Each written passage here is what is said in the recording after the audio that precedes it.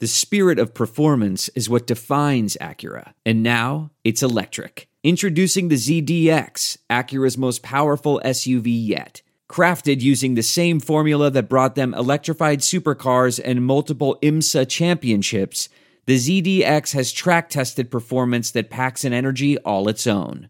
Unlock the energy and order yours at Acura.com. Hello, y'all. It's Walt Harris here with another Panther Rants podcast. It's Thursday. Late Thursday, actually. I recorded a podcast yesterday, but I had to delete because I was freaking drained and I was tripping over my words. Although, I still do it now. But I was just exhausted. Been a long week, although training shouldn't be like this, but it has, for me, more ways than one, and I'll just leave it at that. But things are starting to shape up, and hopefully Friday will turn out to be all good, and I'll get home in one piece. So, Pitt basketball had another disastrous game. They were up at the half. I mean, they had a big lead in the first half, and then BC went on a run, and you can, like I said on Twitter, the game pretty much ended like the first, I mean, not the game, but the half kind of ended like the first round of Drago and Apollo Creed. Whereas Drago, he really wasn't doing much in that first round. For part of that first round, Creed was dancing around, throwing his punches, getting them all in on Drago. And then finally, towards the end of the round, Drago started countering, and Creed really couldn't fight back because those big, strong punches from Drago nearly took him out. And by the end of that round, Creed can barely stand. And then as the second round began, we all knew what happened. There was no competition, as basically Creed got killed. And that's pretty much what happened to Pitt Hoops in that second half. Now, some positives. Pitt almost had 4 guys in double figures, and they broke 60 points. So, that's kind of cool, right? Well, for them to get their asses kicked as badly as they did against the BC team, who really is not good, well, obviously, it's probably the beginning of the end. Well, I wouldn't say probably. It is the beginning of the end of the Kevin Stallings era. And I said before that, I thought he needed another year with these kids. But things have gotten worse. Game by game, they've gotten worse. And initially I said that Heather Lyke's going to probably have to cut ties with him. Mainly because it would be just a popular thing to do at this point. Because if she would stay by him and tell the fan base, we need to stick by him, it's not going to end too well for her. Not at all. So, obviously, a lot needs to happen. You got to negotiate his buyout. Then, of course, comes the next part, the hire. Pitt's hire, it's got to be a really good hire. They have to really make this hire count. They were supposed to make the hire count with this last hire with Stallings, but somehow we ended up with Kevin Stallings, and there was a list of candidates I saw on Twitter that Chris Dokish, I guess, tweeted at the time. Really good list, but somehow we ended up with Kevin Stallings. I mean, when I was coming up with my own list of candidates, Stallings was not one of them. So you wonder if it's some sort of nepotism type thing with Barnes where he was hooking up his buddy. And sure, I'm sure Kevin Stallings is a nice guy, and he really wants to be here. But there's a lot of people that,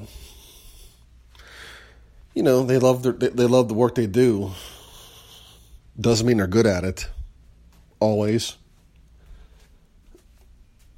And sometimes there's times you gotta make changes.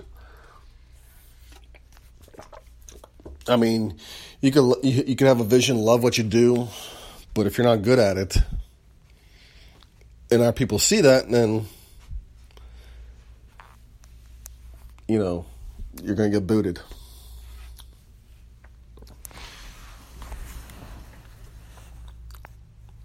So, I just think in the time of his career for Stallings, he's probably suited for another opportunity elsewhere. This just wasn't it. And he obviously, this season, we all knew this season was going to be a disaster, but there had to be some shred of positivity. And right now there isn't. Teams, they're losing worse, and it's like they're just giving up hope.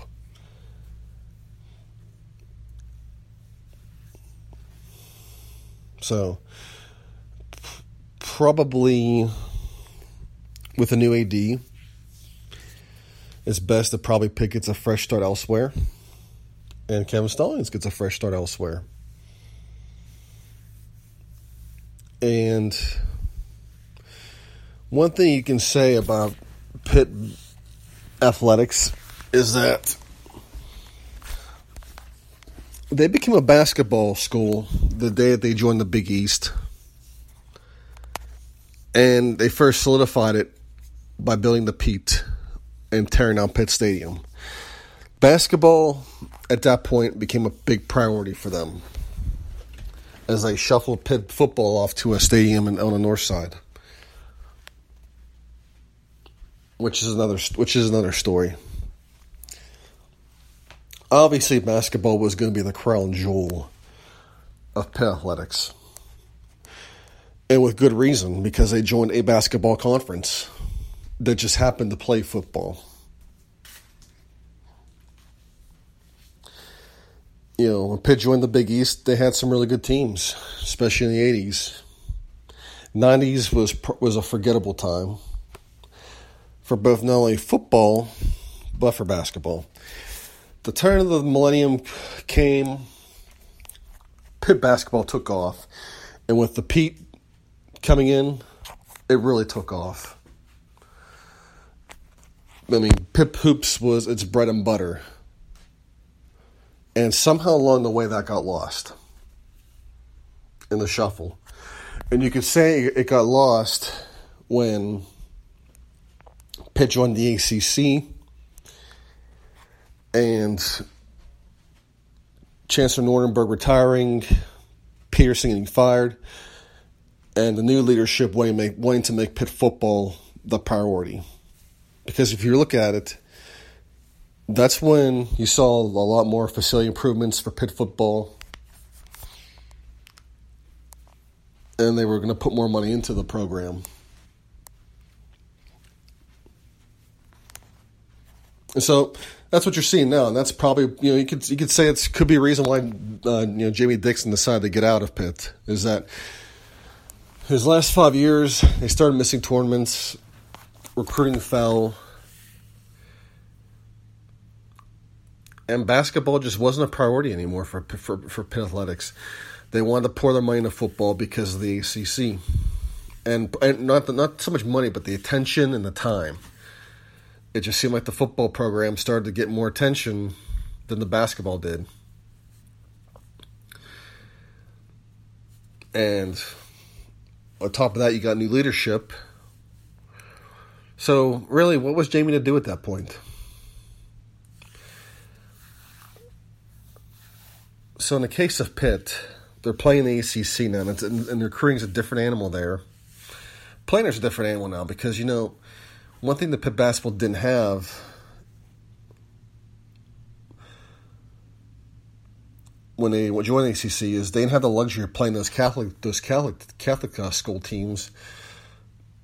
And Pitt had pretty much some guaranteed wins against all those Catholic schools because they weren't that good, aside from like Villanova. So, whether we like it or not, in recent times, Pitt basketball was always our identity. And we really need to get back to that. Football, on the other hand, is a different story. As I'll talk about that now. Penn State schedules Nevada, further killing the not the backyard brawl, the Pitt-Penn State series. Like I want to tell you guys, and I think a lot of you already know this, is that enjoy these next two Pitt-Penn State games while they're here, because we're probably not going to be playing this game for a long time. It is what it is. It's nothing new because we stopped playing the game in 2000. We stopped playing the game after 1992, 1993. Actually, 92 it was. We got the series back from 97 to 2000. And then we didn't play for another about 16 years. So it went that long without a Pitt-Penn State game. So, look, this is nothing new to us. When we weren't playing Penn State anymore, we generate our energy towards the backyard brawl. Because West Virginia genuinely hated us, and the hate wasn't mutual enough. We didn't hate them as much, let alone take them seriously. It wasn't until West Virginia started winning Big East titles and winning BCS games. Once they started winning BCS games and gaining the attention nationally, we actually started to care, let alone hate them, which is why we have 13-9. And it was on the cusp of being one hell of a rivalry game. But then college expansion happened, and that was that. The rivalry got killed.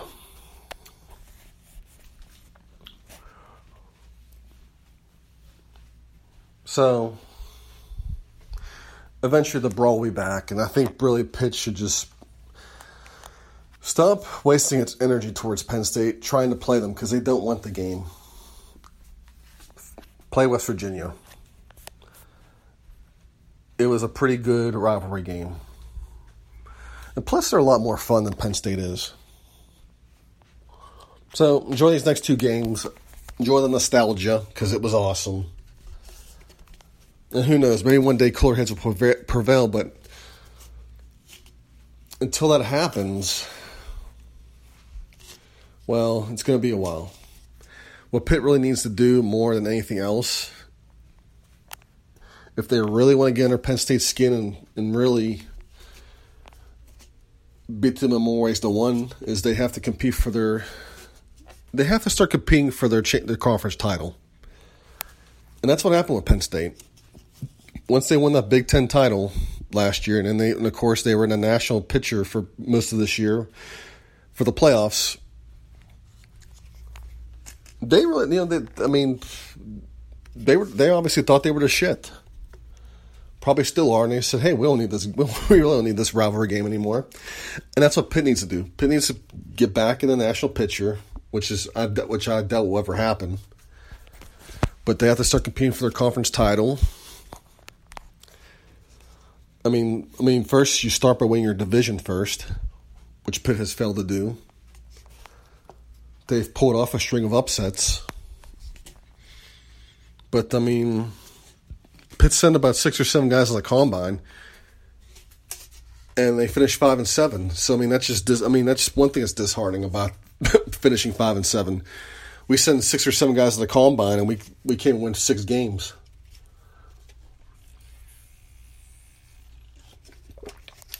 So, Pitt doesn't need to play Penn State to make Penn State paranoid. Pitt's done it before, which goes back to my Pitt being shoveled off to the North Shore. You know, the vision there was, at the time, was for Pitt to be, when they hired Walt Harrison, he was building up the program, was for Pitt to be in the top 10, was to be in the top 10 of programs, and of course be playing in front of sold-out Heinz Field. And that dream was realized in 2003.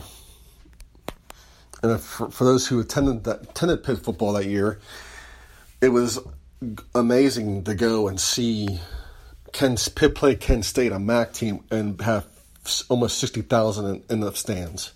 It was phenomenal. And one thing that really lured people more than anything else was Larry Fitzgerald. He was a candidate for the Heisman that year. Larry had a lot of national flavor by the end of his freshman year, and a lot of local. He was just amazing to watch. So when you lose him and you have to replace him with Tyler Palko, and Palko had a lot of local flavor, but not really national. He really wasn't. I mean, for us, we loved him because of his blue collar toughness, but he didn't have that wow that would lure anybody from the national scene. And on top of that, Walt Harris leaves, because pretty much it was the beginning. It was pretty much the end. Walt Harris leaves. Pitt brings in Dave Wannstedt to re-energize the program, and Dave did. Dave talked a good game, and he brought in he started recruiting his ass off, started bringing some really good players. But then we had all that build-up for Notre Dame, and Pitt fell flat, and Pitt finished 5-6. And obviously the stigma that Dave Wannstedt was just the typical lame duck coach that he was took over. So any type of progress we were trying to build on was gone. Eventually, Dave would build it back up, but then the Cincinnati game happened. The next season was disastrous, and that was it. Pitt had run the 6-6 season, but 6-6 seasons, but attendance was just gone after that. Everything was just, that whole vision that they had, gone. Can they get it back? Who knows? But this year, is gonna say a lot. So I mean, it's a critical year. They gotta do something. Speaking of Fitzgerald, Larry is coming back for his 15th season. I mean, the guy is just an ageless wonder. I'm gonna hate, if there's one time in my life I'm gonna be really upset at one player retiring, it's gonna be Larry Fitzgerald. The guy he just goes out and balls, no matter what. Doesn't matter who his quarterback is, he just freaking balls. And Bruce Arians built a really good football team with Arizona. But I still don't get his logic of trying to do this with Carson Palmer as his quarterback. Carson wasn't that good, and he was very injury prone. Carson in his prime, or he was about to be in his prime until Kimo von Oelhoffen rolled on his ankle. After that, Carson wasn't the same quarterback as he was. You saw glimpses here and there, but he just, it just wasn't there. And so, Arizona finished 8-8 this past year, and it was disastrous. So that's the end of that. I mean, I'm glad that Larry's coming back, but Arizona really needs to get a quarterback. That's one thing they're missing right now is a QB. I mean, Arians laid the foundation down. Now they got to build upon it. But he had his Super Bowl moment, and of course, it came to an end real quick when Big Ben drove the Steelers down the field for the game-winning touchdown. And you'd hope Arizona would be back, but They never did make a back. Kurt Warner retired, and they never really replaced him with anybody. Well, they drafted Matt Leinart, but Leinart just, I mean, when you got to take an old quarterback like Warner, and he was a Hall of Fame QB, because now he is in the Hall of Fame. It doesn't say much about Matt Leinart, which is why he's in the press. Which is why he does he does college football shows now. So, but I hope Larry keeps playing as long as he stays healthy. I'd like to see Darrelle Revis continue to play as well, if he can, if a team will sign him. But I'm not really, too confident about that. As far as Pitt football goes, they did make a hire on the offensive line. Dave Borbely's coming in. He was with Maryland, and supposedly they did pretty well on the ground. He's one of Sean Watson's buddies, so I'm sure after what happened this past year, the hire doesn't really draw that much buzz, because you figure it's Narduzzi hiring some more of his buddies. He did, and they talk about his stops on the way, but I mean, he played at Notre Dame. He coached Notre Dame, but it was during the Bob Davie era, which doesn't say much. The Bob Davie area is probably one of the more forgettable ones.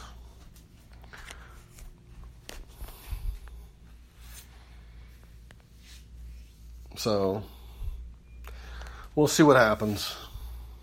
Anyways, guys, it's been a long week. Enjoy your Fridays. Hell to Pitt. Bye.